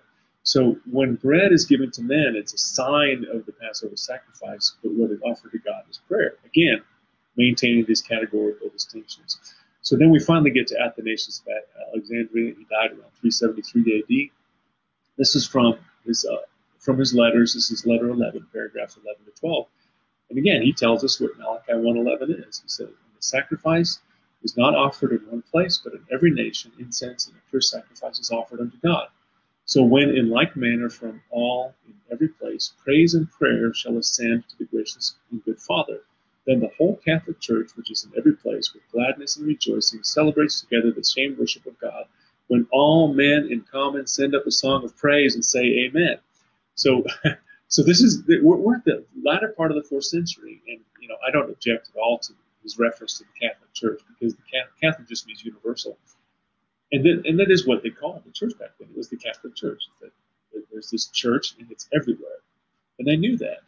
They also knew that their chief shepherd was not in Rome but in heaven, and it wasn't until the latter part of the 4th century that Roman Catholicism was born, which is a Catholicism that was centered on a single bishop in the city of Rome. Again, we can cover that in another episode, but here we have Athanasius of Alexandria saying, okay, I'll tell you what the sacrifice of the Mass is. I'll tell you what the sacrifice of Malachi 1:11 is. It's praise and prayer, and when all men in common send up a song of praise. We were told by the Dewey Catechism that if we would just go back and explore all the early popes and councils and fathers of the early church, that they all testify that the sacrifice of Malachi 1:11 was the bread and wine transubstantiated for the Mass and offered to God as the body and blood of Christ. Well, that's not true. It's not true at all, and it's a complete rewriting of history. So the question is, and this is really where we've been wanting to get to since we first started talking about this, is when did it happen? Well, this is from 382 AD, and it's Gregory of Nyssa. And what happened is that Gregory of Nyssa was trying to figure out if Jesus died on Friday night or Friday afternoon, and he rose from the dead on Sunday morning, how do you count for the 3 days he was supposed to be in the ground? And so he determined that, well, let me say that Aphrahat also struggled with that. And Aphrahat was from 345 AD. And one of the ways that Aphrahat dealt with that, he just said, when it got dark, when it got dark at the crucifixion, that counted as one night. And then it got bright again, and that was another day. And that was how he handled it. But Gregory of Nyssa handled it slightly differently. This is from his oration called On the Space of 3 Days. And what he figured out, and this is what he determined, he said, the only way you can get 3 days from Jesus' death until Sunday morning is if he was already dead on Thursday night at the Last Supper. Okay? This is the beginning of the sacrifice of the Mass right here. Okay? This is where it all began. Because up until Athanasius in 373 AD, we're still not finding the sacrifice of the Mass. We're finding a lot of close calls. We're finding a lot of things where Roman Catholics say, read this much or no further, or don't explore the context, or don't try to figure out what they're actually saying. But what we find is that there's still no sacrifice of the Mass as late as 373 AD. So we get to Gregory of Nyssa on the space of 3 days, and he writes, "For the body of the victim would not be suitable for eating if it were still alive. So when he made his disciples share in eating his body and drinking his blood, already in secret by the power of the one who ordained the mystery, his body had been ineffably and invisibly sacrificed, and his soul was in those regions in which the authority of the ordainer had stored it, traversing that place in the heart of the earth, along with the divine power infusing it. He offered himself for us, victim and sacrifice, and priest as well, and Lamb of God who takes away the sins of the world. When did he do this? When he made his own body food and his own blood drink for his disciples. For this much is clear enough to anyone, that a sheep cannot be eaten by a man unless its being eaten can be preceded by its being slaughtered." So this is Gregory of Nyssa saying, I have the solution finally for those missing 3 days, or for the missing day. He must have been dead the night before, mysteriously at the Last Supper, when he offered his body and blood as a sacrifice for our sins at the Last Supper. That's the beginning of the sacrifice of the Mass. And Gregory of Nazianzen in 383 AD followed on that. This is from Division 3 of his works, letter 171. He says, he's writing to a friend, and he talks about his friend, when he is celebrating the Lord's Supper, is actually using his word as a sword to cut Christ's body and blood and offer it as a sacrifice. He says, "Do then the greater thing in your priestly ministration, and loose the great mass of my sins when you lay hold of the sacrifice of resurrection. But most reverend friend, cease not both to pray and to plead for me when you draw down the word by your word," that is, draw down the word capital W, that is, draw down Jesus, by your word, when with a bloodless cutting you sever the body and blood of the Lord, using your voice for the glaive, which is just another word for sword. And then Ambrose of Milan in 389 AD, writing, this is his commentary on the 12 Psalms of David, Psalm 38, paragraph 25. He says, "We saw the Prince of Priests coming to us. We saw and heard him offering his blood for us. We follow inasmuch as we are able, being priests, and we offer the sacrifice on behalf of the people. Even if we are of but little merit, still in the sacrifice we are honorable, even if Christ is not now seen as the one who offers the sacrifice. Nevertheless, it is he himself that is offered in the sacrifice here on earth when the body of Christ is offered. Indeed, to offer himself, he is made visible in us, he whose word makes holy the sacrifice that is offered." So what we've done is that we went through 300 years of Christianity, and we couldn't find the sacrifice of the Mass. We get to the late 4th century, 382 AD with Gregory of Nyssa, 383 AD with Gregory Nazianzen, 389 AD with Ambrose of Milan, and suddenly, out of nowhere, they're talking about sacrificing Jesus during the Lord's Supper, and that Jesus had sacrificed himself at the Lord's Supper. And that's where the sacrifice of the Mass begins. And this is why I wanted to tell our listeners, when Roman Catholics tell you that you need to convert to Roman Catholicism, because they're the ones that have the sacrifice of the Mass that was offered since the days of the apostles, you need to tell them kindly, but tell them the truth. I can't leave the apostolic religion established by Christ and join you in your late 4th century novelties. I refuse to do it. The early church didn't do it, and I'm not going to do it. And most importantly, it's just not in the Bible. Yeah. The Roman Catholic sacrifice of the Mass is a novelty of the late 4th century. And when you go back and study, just like the Dewey Catechism recommended, go back and look at all the holy popes, councils, and fathers of the early church, what they are offering to God is a sacrifice. It's praise, prayer, pure mind, contrite heart, caring for the needs of the poor, in accordance with Philippians 4:18, Romans 12:1, Hebrews 13, verses 15 and 16, Revelation 5, Revelation 8. These are the sacrifices that we offer in the spiritual house of God that Peter talked about. These are the sacrifices we offer. And this is why it's so important to go back to the very beginning of episode 1. It's important for us to examine what sacrifices are prescribed in the New Testament. And then go back and read the early church and see how seriously they took those sacrifices. What you don't find is the sacrifice of the Mass. And I want to conclude on this quote from Maurice de la Tale. And he was writing a book. He wrote a book called The Mystery of Faith. This is from chapter 3. It was written in 1950. And Maurice de la Tale is really excited about Gregory's discovery.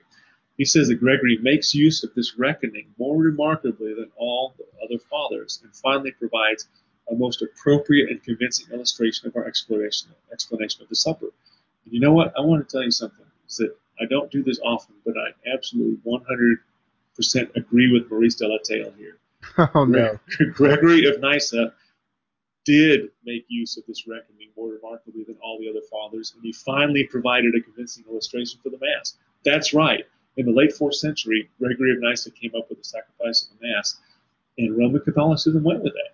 But that's not what the early church taught. That's not what the scriptures teach. So the conclusion, for this 2-part series is just that the sacrifice challenge is thrown out there with the assumption that Christians don't know their right hand from their left, and they can't analyze the early church fathers. And Roman Catholics own the early church, and we're finally going to come to the conclusion that they've been right all along. When we explore the historical evidence, again, it's not hate, it's history. And I love history. Go back and read this. What you don't find is what the Dewey Catechism promised us. And what you don't find is what the sacrifice challenge intended for us to find. What we find is the early church offering sacrifices exactly the way the New Testament prescribed, and you don't find the sacrifice of the Mass until the late 4th century.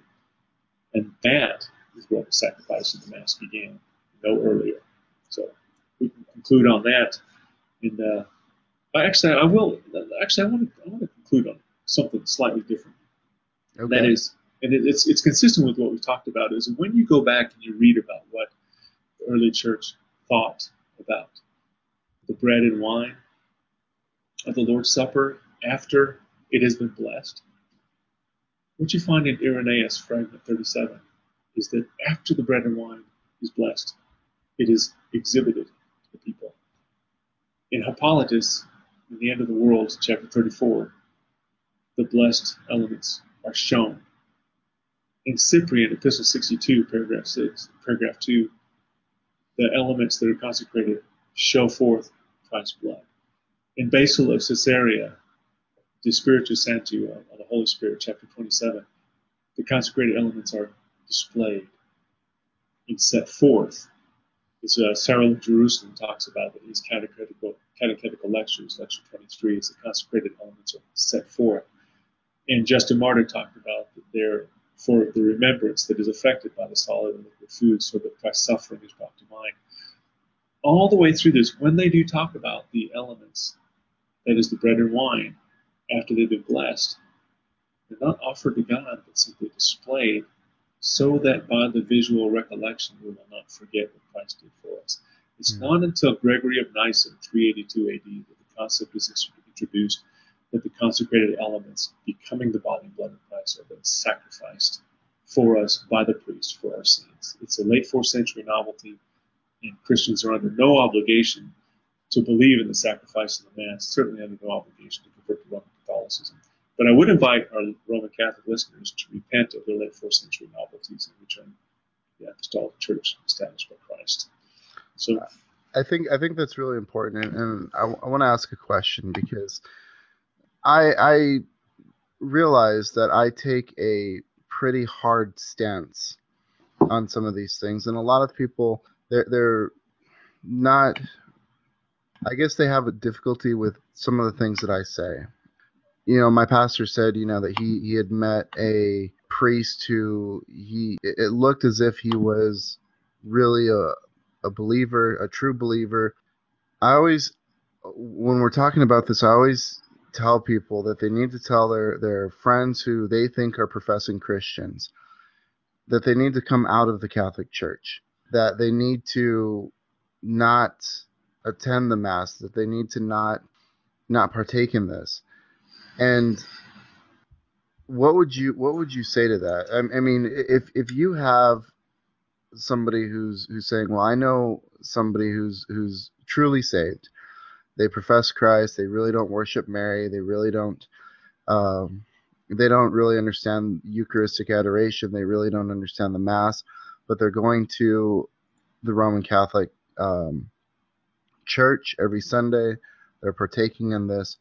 What would you say to them? I mean, it's necessary, I think, for them to come out of the Roman Catholic Church and to leave that, because this is an abomination in the eyes of God. They're distorting what the Bible actually says, and I want to hear your thoughts on that.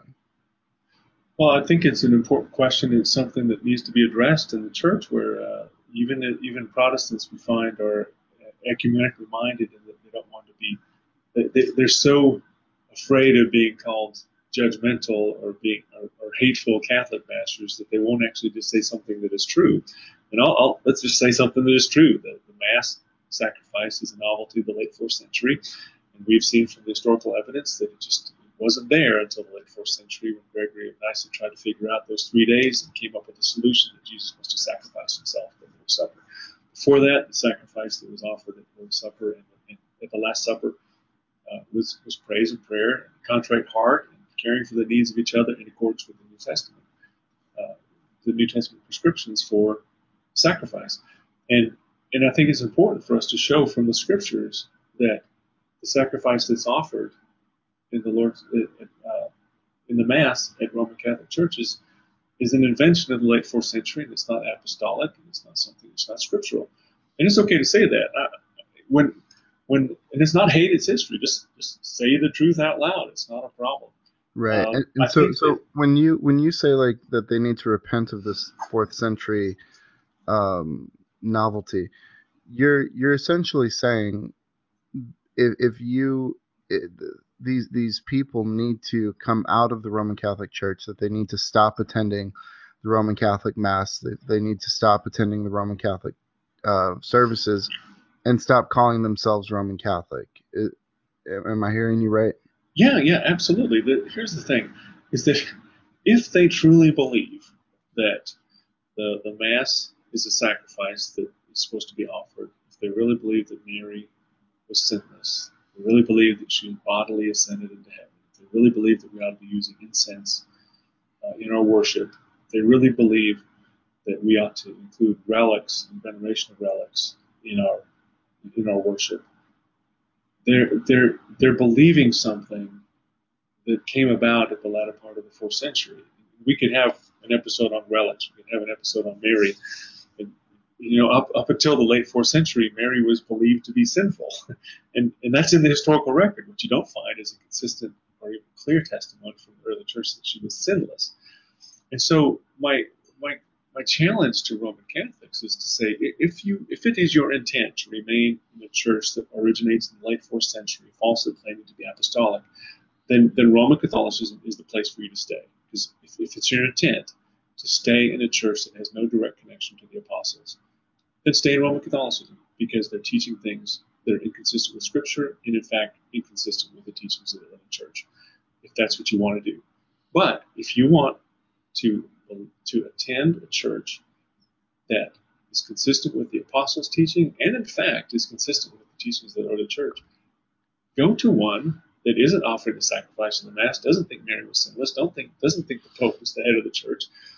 And the most important thing is study the Scriptures, because when Paul spoke to the elders of Ephesus, when he gathered them together at Miletus in Acts chapter 20, he says, I commend you to God, to his word. And that is our guide. The shepherd of the church is seated at his Father's right hand in heaven. The Spirit has been given to us as a guide, his word for our instruction. Jesus shepherds his church well. But the Roman Catholic religion is an impostor claiming to be Christ's representative on earth. And it's imperative that if you want to be consistent with what the apostles taught, read the scriptures, leave Roman Catholicism. But if you stay in Roman Catholicism, but saying, of course I know that Mary is sinless, and of course I know that there's no sacrifice in the Mass, and of course I know we shouldn't worship the bread and wine of the Lord's Supper, and of course I know that the Pope is infallible, and he's not the chief shepherd of the church, you're basically saying, of course I'm not Roman Catholic. Because those are all Roman Catholic teachings. And so if you're not Roman Catholic, then leave. Right. Yeah. And now I want to tell you this: the Roman Catholic apologists feel the same way, because they're distraught with the Protestantization of Roman Catholicism, because they feel like popes like Francis are too ecumenical minded. They're too open in their reception of Protestant heretics. And they don't like the fact that there are people in the Catholic Church who don't think Mary is sinless, and don't think that the Pope is the chief shepherd of the Church, they don't think that Rome is the chief metropolis of the Church, and don't think that you should use incense in Mass and that sort of thing. They don't want you in there either. So I could say that, again, I'll agree with the Roman Catholic apologist on this point, is that if you don't believe those things, you should leave Roman Catholicism. Right. Right. And my challenge to Bible-believing Christians is that we ought not to be content with those who profess to be Roman Catholic yet believe, like you were saying, that believe differently. That we ought to admonish them and encourage them to come out of the Roman Catholic system. And I just get so frustrated when I hear people say, "Well, I have family members who are Roman Catholic and they don't believe that Mother Mary was the Immaculate Conception." Well, then you're not Roman Catholic, and if you should recognize that if your church is teaching these things, and these things are that egregious against Scripture, then there's a serious problem. And my challenge to Bible believing Christians is to hold the line. These are very serious issues. This the gospel is at stake in these issues. If you want to say that Mother Mary is the Immaculate Conception, well, that's blasphemous. Christ is the Immaculate Conception. And just so our listeners know, Brother Tim is a full-time partner with Semper Reformanda Radio. We are very excited to have him on board, because we are going to be exploring these other issues. We're going to be talking about Mother Mary. And in future episodes, we're going to be talking about just other stuff that pertains to Roman Catholicism. And our desire is not to bash Roman Catholics. I do hate the system. I will say that I hate the system. And if Christians, and the other thing that I want to just add to that is, I'm hoping to do some episodes on why we believe that the papacy is a fulfillment of Antichrist. That deals with eschatology, and so I know that Brother Tim has a lot to say about that. But if you start to recognize Roman Catholicism for what it truly is, that it's truly an Antichrist system, that it's truly an unbiblical, what I would describe as a synagogue of Satan, that the defenders of the Roman Catholic system really are wolves in sheep's clothing. If you get a biblical perspective of what Roman Catholicism is, you would not be content with anyone staying in the Roman Catholic system. If I saw a priest who was professing to be, let's say he's professing justification by faith alone, he disagrees with the Roman Catholic system of what they teach about Mother Mary, and I've heard Protestants say, "Well, I know a priest who I when I looked at him and when I talked to him, I really, I got the sense that he really was saved." Well, listen, that priest needs to not be a priest. He needs to not be a clergy in a system that is completely Antichrist. And so my challenge to Christians is to not be content. See Roman Catholicism through a biblical perspective for what it truly is. To my Roman Catholic friends, I would say, as Brother Tim Kaufman has said repeatedly, this is not hate, it's history. And not only that, I want to go a little bit further than that. It's not just not hate, but we're actually doing this out of love, out of concern, out of care for those who are entrapped, held captive by human tradition, which is not set in Christ. And we have a desire to reach people for the gospel, for Christ, because we care about people's eternal salvation.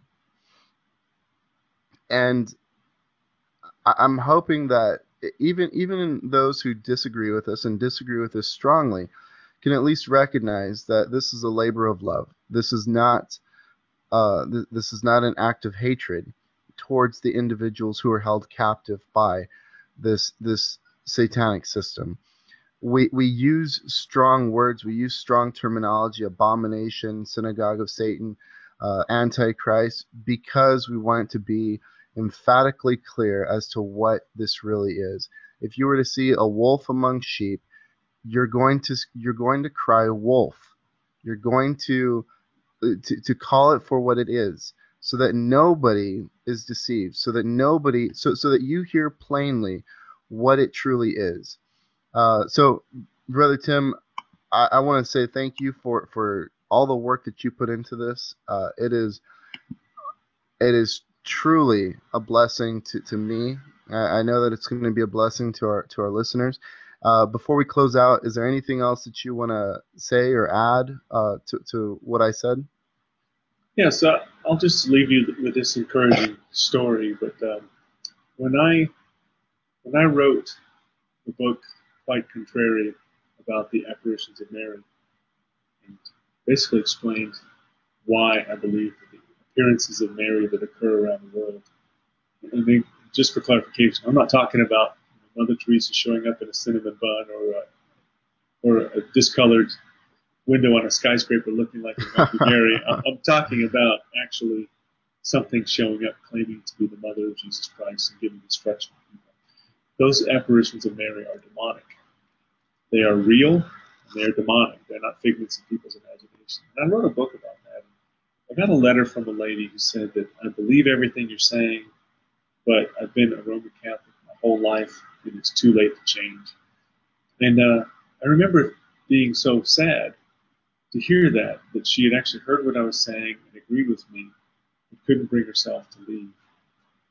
But years later, I got another letter from her. She said, I just couldn't sit there anymore and listen to it week after week, and I finally left. And that's truly the fruit that we're trying to bring about.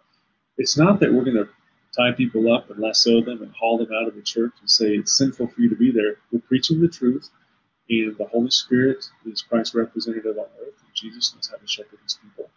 And those who believe the truth will leave Catholicism. But it's Jesus' job to do it by his Spirit. But our ministry is one of truth and preaching. We'll be pleased that the Lord would use it to his glory and for the salvation of his people. Right. Yeah. And okay, so with that, we will close out today's episode. I want to say again, thank you to Tim. We're going to be doing some other episodes with him in the future, so please look out for those.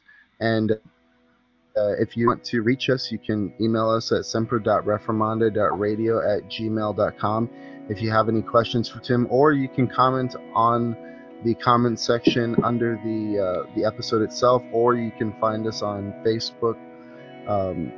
There's a million ways to contact us, but please check out Tim Kaufman's blog, whitehorseblog.com, not .org.com.